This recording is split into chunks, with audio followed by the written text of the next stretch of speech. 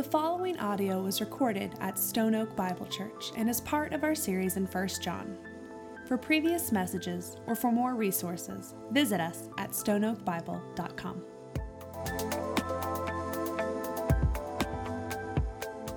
Well, good morning. I hope you're doing well this morning. If you have your Bibles, you can go ahead and grab them, and as you probably guessed, turn with me to 1 John. For those of you who don't know exactly where 1 John is your Bible, just go to the back. And if you hit 2nd or 3rd John, Jude or Revelation, you've gone too far. Other than that, just keep going, all right? This morning, we start a brand new series, and I believe it is going to be an incredible series for us as a church. I'm a little bit excited today, so you have to forgive me, because not only are we starting a brand new series, but we had an appreciation breakfast earlier this morning, and I looked out and just saw the people that God has brought to our church, and it's overwhelming. So I'm coming out of that. I'm all excited and energized, and now it doesn't get better. So I am really excited to jump in together. And before we jump into 1 John, I think it's important for us, since this is a brand new series, to lay out a little bit of context for us. So we are looking at a book. I bet you can guess the author. You got it? It's John. It's John. This is not a trick question. John is the same man, okay, that wrote the Gospel of John. So Matthew, Mark, Luke, and John. The same man who also wrote 2nd and 3rd John, and the same man who wrote Revelation. He's contributed a lot to our Bible. Keep this in mind too. This is John, the friend of Jesus. He was an eyewitness to Jesus. More than that, though, he was one of Jesus' closest friends. He walked with him. He saw him. He did life with him. He was an eyewitness. And here in our letter, John is going to address a problem. Turns out a really important problem. I like to view this letter, as we're about to read it, as like a sermon in written form. And we'll kind of look at that as we go. But it was written by John with a pastor's heart to shepherd this church, this group of churches. And so here's what had happened. So Jesus came on and lived his life here on earth, lived a perfect life. He was arrested, he was beaten, he was mocked, he was crucified, he died. And on the 3rd day, he rose, conquering death, conquering the grave, conquering sin. He rose. Jesus changed everything. And after Jesus' resurrection, the Bible says that he was on earth for another 40 days. And after that, or at that point, Jesus, we read that he ascended back into heaven. I want to read something to you. Jesus left us with this. I'm going to read you two things.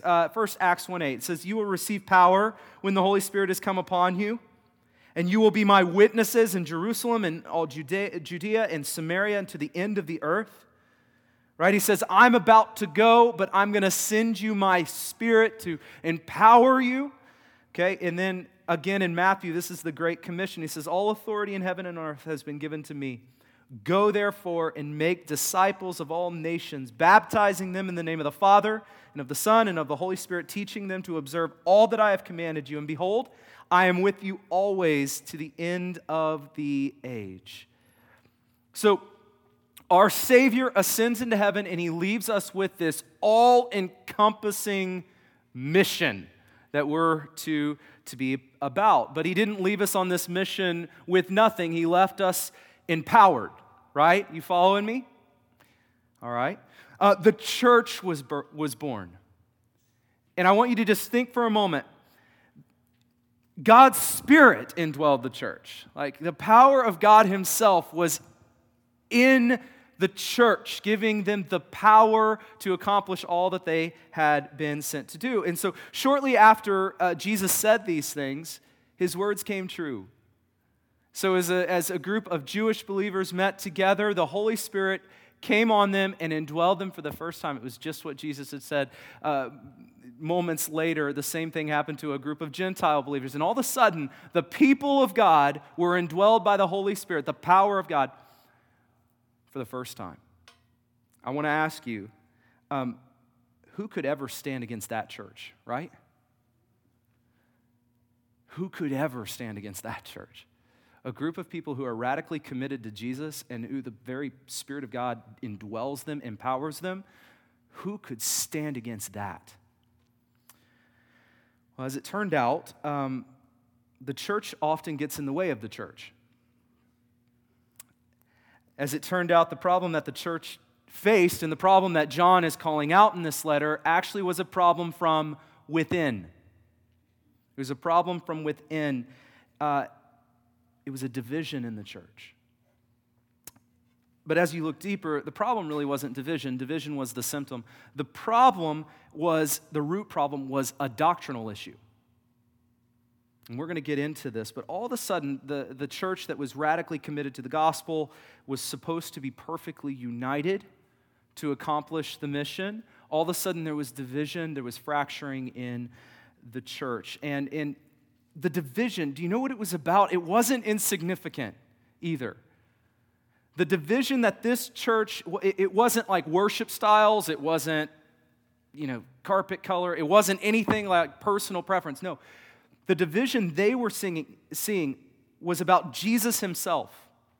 Already in the church, a group of people had begun to teach and preach false doctrine about Jesus, and the false doctrine was actually causing havoc on the church because it was leading people away from the church in confusion.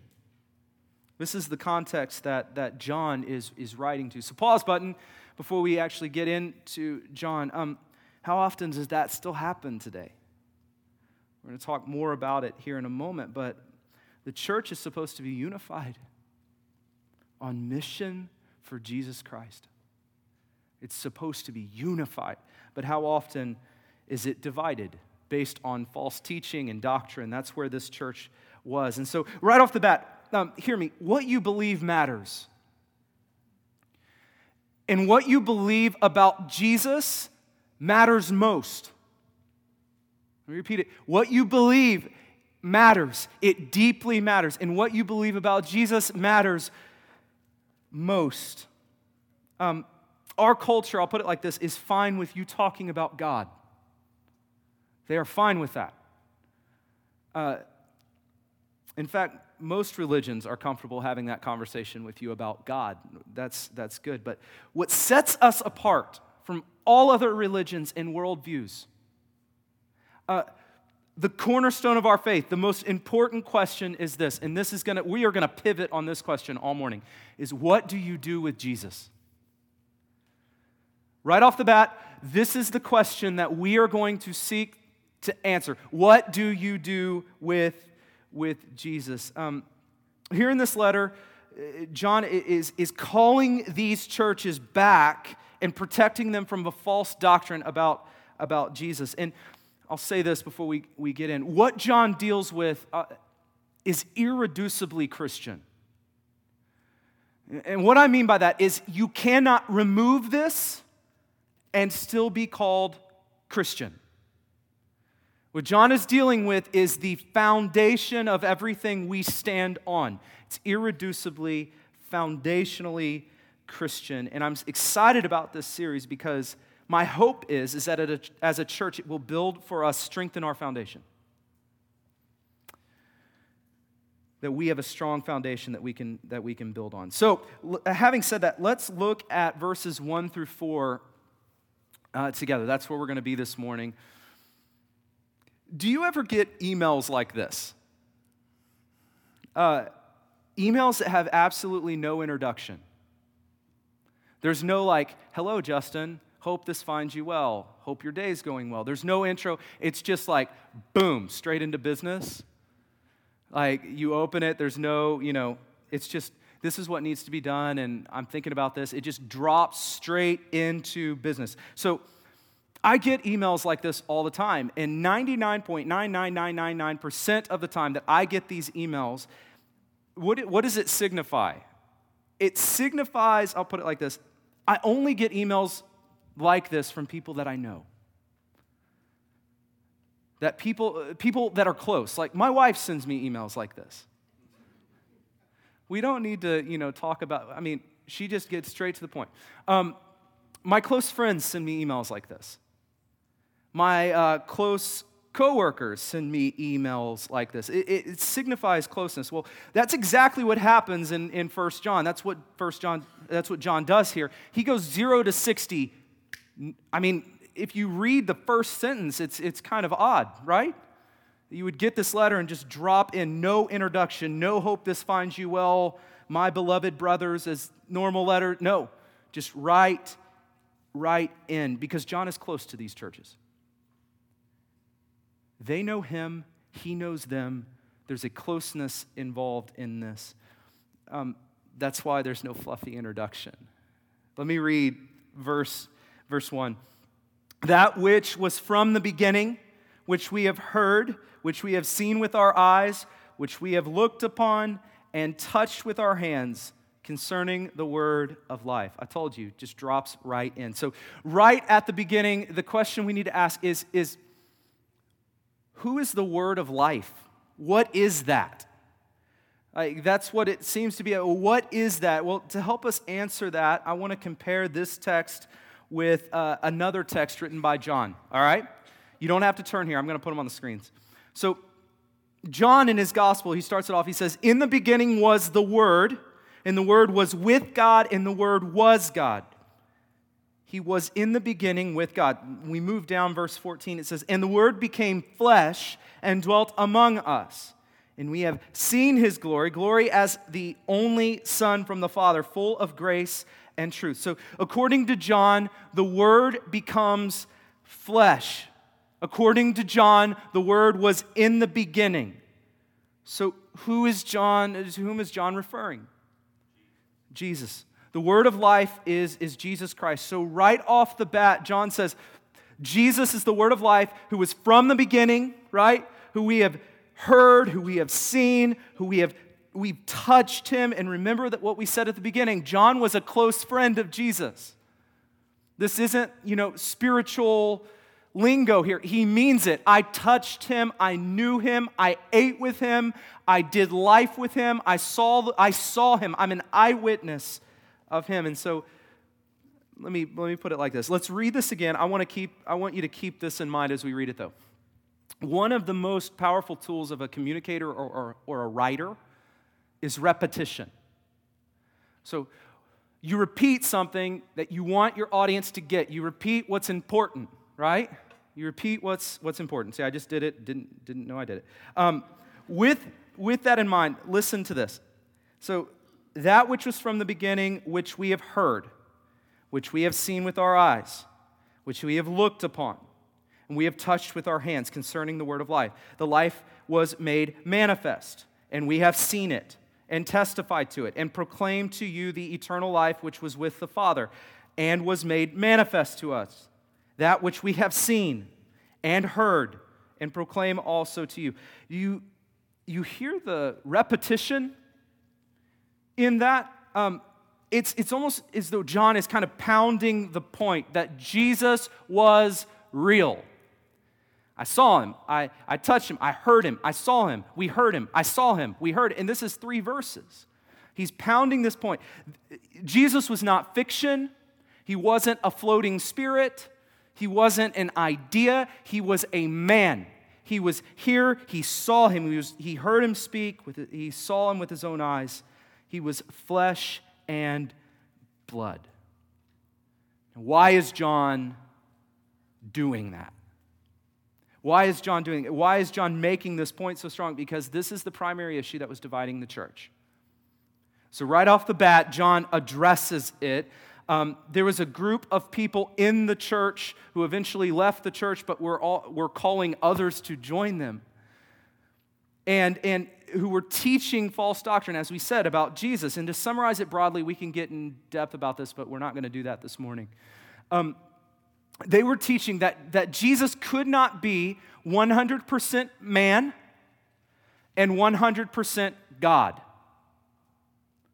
God could not be a man because men are unclean, they're dirty, they're sinful. Jesus could not have been both. Jesus was either a man who just appeared to be godly, or he was God and not a man. He could not have been both. He was not both God and man. And so some of the church who were struggling with this had come to the conclusion that he really wasn't fully man. Okay? So the context of this letter, the church is being torn apart by this doctrine that says Jesus wasn't really a man. He was just God. He wasn't really a man. Now, hearing this, let's just, again, push the pause button. Some of you here, is that what this series is going to be about? This whole Jesus is God, Jesus is man thing, got that, check. I don't need to, we're good here, right? Good. I'm glad you believe that. I'm not coming down on you for that one. But I want to encourage you to think about this deeper because the conversation gets a lot more real when it kind of comes into our quote-unquote neighborhood. Let me give you this example, and this is an example that I have had often living in the area we live in. This conversation is similar to the one you would have with your Mormon friends and neighbors. Although you would have great conversations about God, about your purpose, about God's calling, about love, about morals. In fact, some of them would sound more Christian than Christians. You would be all on board. We're on the same team if you were to talk to some of our Mormon friends. But your conversation would hit a massive roadblock. A massive roadblock as you turn your conversation to Jesus Christ being fully God and fully man. This is where the rubber would meet the road. This is the area of contention. And again, what you believe matters. And what you believe about Jesus matters most. I would propose that this is incredibly important for us this morning to get. Because although some of us may believe it, I don't know if we know why. And we're gonna dig into this. And this is the fact that John was talking through. And it's this question: what do you do with Jesus? Was he fully God, fully man, or was he something else? You have to answer that question. That's the question that we're going to be asking this morning. That's the point of contention in the letter, and I would propose it's the point of contention today. And so John, right off the bat, hammers home, Jesus was man. He was God in flesh. He says, we have heard, right? We, meaning not just me, but I stand shoulder to shoulder with eyewitnesses who saw him. We have seen, we have heard, we have touched him. Jesus was God in flesh. So Candace and I were married a little over 5 years when we decided to start trying to have kids. And by the grace of God, shortly thereafter, Candace started getting sick daily for no reason. And then it clicked, and the pregnancy test confirmed. Oh, that's what's happening. That's what's going on. We were pregnant. Our first kid. Micah was in there, right? We were parents. How insane is that? Any other first-time parents in the room feel like you are severely underqualified for that moment? Just us. That was us, all right? We were there.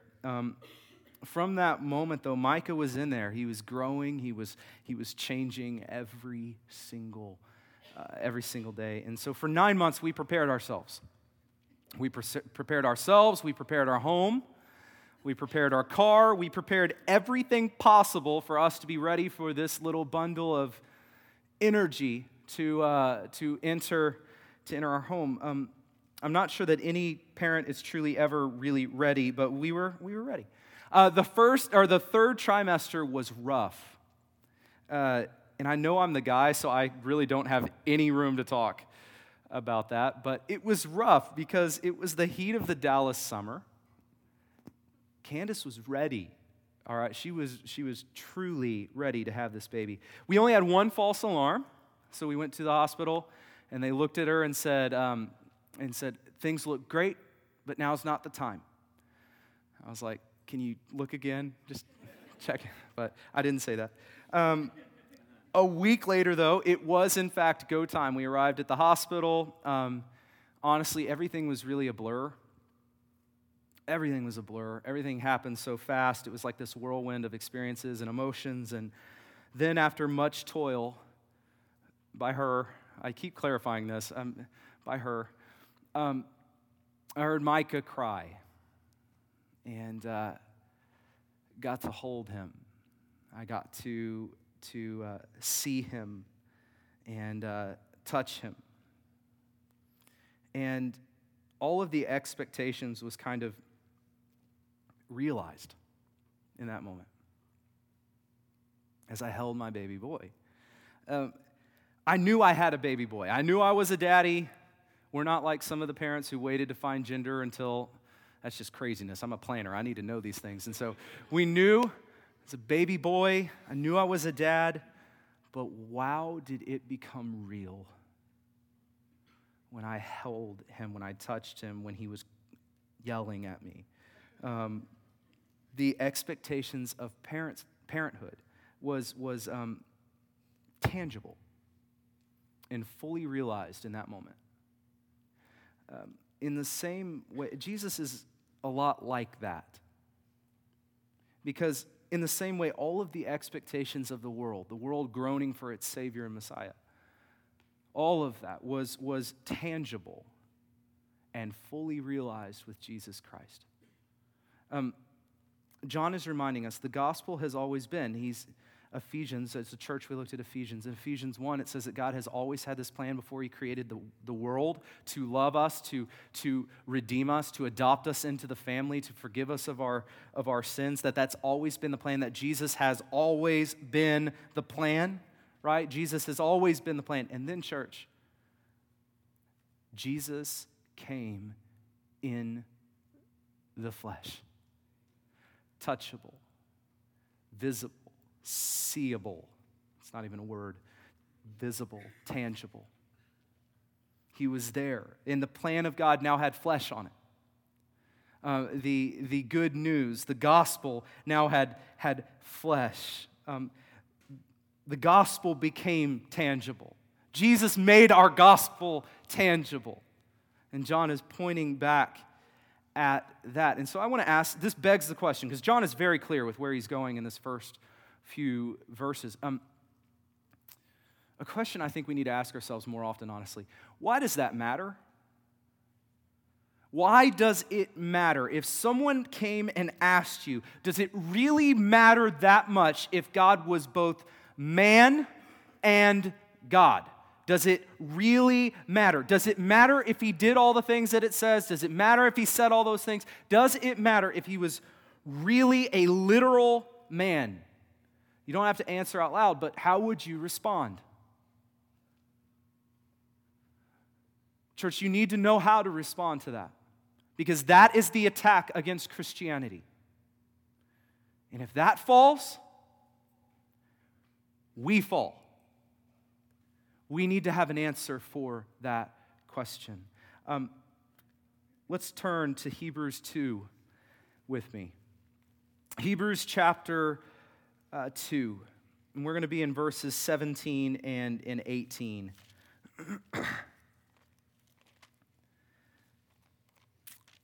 All right, so I'm going to have it on the screen for those of you who don't want to feel like you're in the Bible drill going back and forth. Let me read this. We're going to walk through this slowly. So, therefore that he, by the way, is Jesus. We're talking about Jesus in the context here. Therefore, he had to be, important word, had to be made like his brothers. Made like men, right? Therefore, he had to be made like his brothers in every respect. These are important words. Every respect. Why? Okay? So that he might become a merciful and faithful high priest in the service of God. So let's stop there. We'll pick it up. But We talked about this a little in our Job series. Remember when Job was sitting there crying out, God, if there was only someone who could bridge the gap, if there was only a mediator to stand between me over here, sinful sinner, and between God over here, perfect, if there was only someone to bridge that gap, enter Jesus Christ. He became a man so that he might become a merciful and faithful high priest to bridge that gap for you. More than that, though, let's continue. It says, to make a propitiation for the sins of the people. This is the idea that your sin cannot stand in the presence of a perfect God. It cannot. The Bible tells us that God has wrath towards sin. He is perfect. He can't be in the presence of sin. So what does that mean? It means that your sin must be dealt with some way. Your sin had to be dealt with in some way. Enter Jesus Christ. Propitiation is the act of Jesus where, get this, he turns away the wrath of God, right? He turns away the wrath of God by offering himself instead. When we say that he died the death we deserved and the wrath of God was satisfied, we sing this. I believe we're about to sing this later in our service. This is what we mean. This is what we mean. So think about this, church. Now, because Christ became a man, accomplished all that he had accomplished, the wrath that you deserve because of your sin is now turned away because he offered himself up instead. Now, I know that is incredible news, but we're going to even go further. Even more than that, listen to this. We continue in Hebrews 2. For because he himself has suffered when tempted, he is able to help those who are being tempted. In your struggle, in your sin, in your temptation, he is able to help. So not only does Jesus out you as a sinner, right? Let's go ahead and ask you, how many are sinners? If you're new with us, visiting, you're going to love it here. Fit right in. We all are. We are all sinners, saved by grace. Not only, though, were we saved by grace, but I think so often we fail to realize that because of the work of Jesus, we have help when you need it. You are not left alone in your struggle. Because our Savior became a man, he is able to help you in your need, in your struggle, in your trial. Does anyone here need that help? I do. I do. And Jesus, because of his work, is there to help in time of need. This is good news, amen? Amen. John is proclaiming this, driving this home to this church. And I want us to listen to this again. Verse 3 in 1 John. It says, that which we have seen and heard we proclaim also to you, so that you too may have fellowship with us. And indeed our fellowship is with the Father and his Son, Jesus Christ. That you have fellowship with us, you can have fellowship with the Father in Jesus Christ. So I've heard this said so many times in ministry. And if you said this, don't get offended. I get it. I get the heart behind what I'm about to say. But I've heard this so many times in the church and in ministry. Doctrine divides. Have you heard that? There's this idea that why study theology? Because the more you study, the more you're going to be angry about people who don't see things the way you see things, and it's going to cause division. Doctrine divides. Theology divides.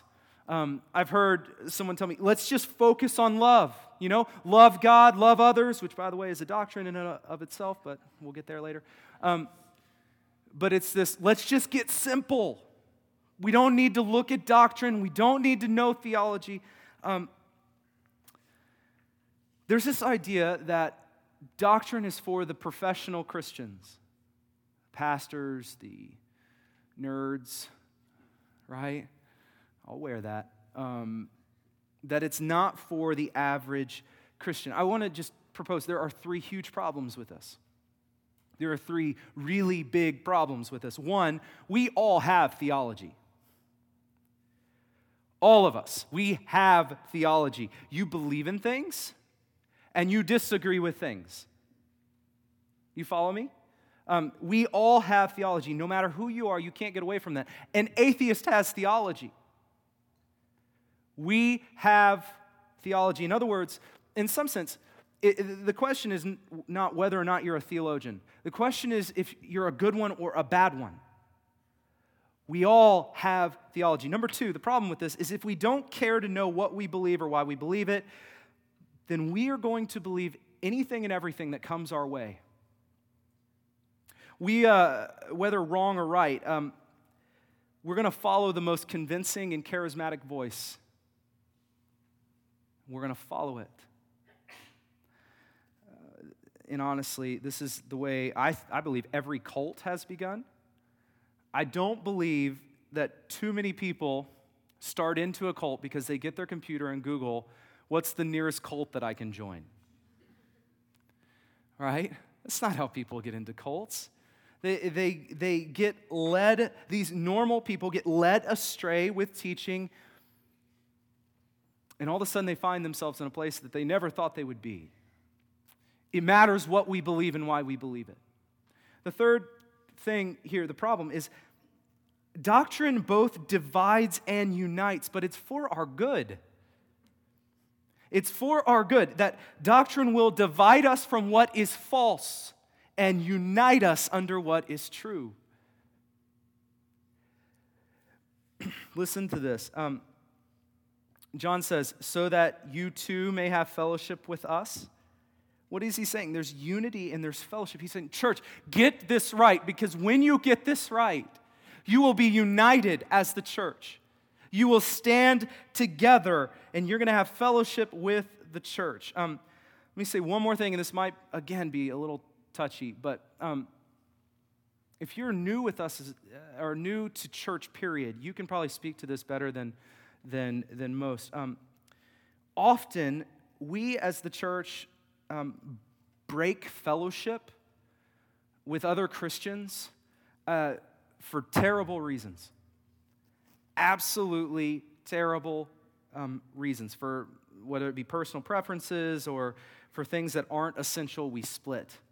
And we split, and then we split, and we split. Think of all the denominations and churches in our city. Some of these started for incredible reasons. Some of these started because a group of people thought, we need to take the gospel here. Let's go start a church here. We need to take the gospel to this community and spread the gospel. That is awesome. In fact, that's the way that this church was planted. And in a year, we plan on planting another church, and my hope is that is the way that church is planted. For the sheer reason of we want to see the kingdom advance. This is great. I am not putting that down in any way, shape, or form. Our churches look different, but praise the Lord, because we are diverse and united under Jesus Christ. That is not what I'm talking about. But too many churches are started under completely different circumstances. You may have been a part of one of that split from another church, disagreements, arguments that leads to another church being started. And I'm not talking about arguments that are based on essential doctrines. I'm talking about not based on the essentials of our faith, but on minor issues, such as personal preferences, personal opinions, or minor issues. And church, the reason I say that is because I would make the argument that a right understanding of doctrine, a right understanding of theology will allow us to both be unified and diverse. Unified and diverse, because that's our gospel. But the wrong understanding of theology, a haphazard doctrine or theology, I think will divide us over secondary matters. It matters what we believe. A wrong understanding will allow differences to divide us instead of us celebrating diversity under Jesus Christ. What we believe matters. And in this text, he's saying, church, we are united together because of the work of Jesus Christ. We have fellowship together because of the work of Jesus Christ. And more than that, listen to this, because it's absolutely essential. He says, and indeed our fellowship is with the Father and with His Son, Jesus Christ. Let me put it like this. You cannot have a relationship with the Father while rejecting the Son. You cannot have a relationship with the Father while rejecting the Son. I want to read something else from John. This comes from John, the Gospel of John in chapter 14. It says, Jesus said to them, I am the way and the truth and the life. No one comes to the Father except through me. If you had known me, you would have known my Father also. From now on, you do know Him and have seen Him. The Father can only be known through the Son. You cannot have a relationship with the Father while rejecting the Son. This is foundational to our faith. This is a non-negotiable. It is foundational to our faith that the Father is known, seen, and heard through the Son, that Jesus is the tangible gospel. Church, we must give ourselves to this. Collectively, we must give ourselves to this. I'll put it like this. We will die on the hill for this one. We're going to die on the hill for this one. We stand together. Jesus is not a way, a truth, a life. He is the way, the truth, and the life. And no one comes to the Father except through Him. We stand on this, and we are relentlessly committed to this message. If you take that message away from us, if you were to take that message away, our doors would close next week. Our doors would close next week because in this is the power, in this is the life, and this is the truth, and without this, let's go camping. Something, right? We wouldn't be here, though, because Jesus is everything. When you join our church, you're not joining a movement of a pastor personality. You're not joining a movement obsessed with growing for the sake of growing. I promise you. You are not joining a movement for the sake of building our little kingdom here. When you join this church, you're joining a gospel movement. And what I mean by that, when I say that, is that we are committed, radically committed, lives to living our lives in response to the gospel message. This is why we gather together, right here. This is why we gather. This is also why we scatter out of here into our community. This is why we're obsessed with multiplying and planting churches. It's because of this. Jesus is everything, but it's not just everything for us collectively, but Jesus is everything for us personally. Listen to the way John ends our section. I can so strongly relate. He says, and we are writing these things so that our joy may be complete. We're not writing so that their joy can be complete. John is saying, we write these things so that our joy may be complete. So what is going on there? I can relate to this because think of it like this. If Jesus is everything, if He is exactly who He says He is, if He is the only way to the Father, the truth, the life, if He is everything, nothing on earth brings me more joy as a pastor.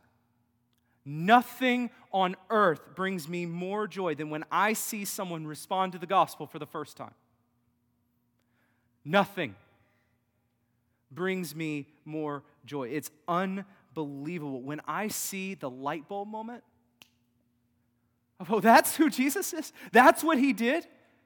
That's why it matters when I see that light bulb moment. There's nothing that brings more joy in my life as a pastor. John is expressing that same heart.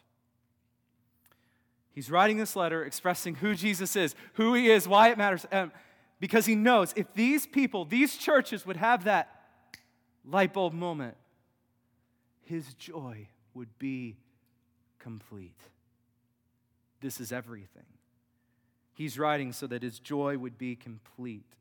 No matter who you are, where you are this morning in your faith, no matter what brings you into this room this morning, I want to finish our time by just responding to the gospel and asking that same question that we began with, and that is this: what do you do with Jesus? What do you do with Jesus? Do you believe he was who he said he was? Do you follow him, or do you ignore him and reject him? Church, you cannot be neutral about this one. You cannot be neutral because he is everything. He's our foundation of our faith. He's the cornerstone. He's the one who holds all of it together. He's the author. He's the perfecter of the faith. He's the way. He's the truth. He's the life. He is everything. He is the one we stand on for salvation. Not our good works, but our good Savior. Not anything we have done, anything we will do, but what he has done. That's what we stand on. Jesus is everything. What do you do with Jesus this morning?